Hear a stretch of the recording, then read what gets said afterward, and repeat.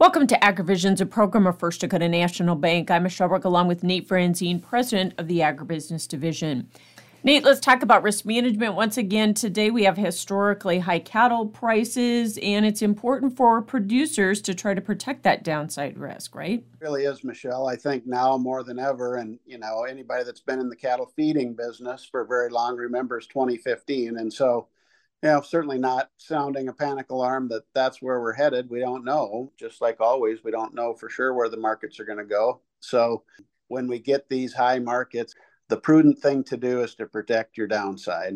And, the beautiful thing in livestock today is we've got the same tools we've always had, in addition to LRP, a new tool, which really functions just like a put option, but we've got some subsidy to it, a great insurance program that is just another tool to put in your tool belt to help you manage that downside risk. So especially on the cattle side, there's just no reason not to be doing a bunch of that, right? And grains have had a correction, so that might be a reminder of how important marketing is.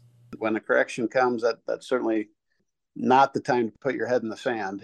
Stick to your plan, keep making sales, keep protecting margin where you can. And that way, if it does keep running down, you've done something. And if it comes back up, hey, you've got an opportunity to do something again on the remaining bushels you haven't dealt with yet. So marketing. And it's easy to forget about that when we're in the planters. But now's as good a time of year to be really continuing to stay the course on marketing as ever.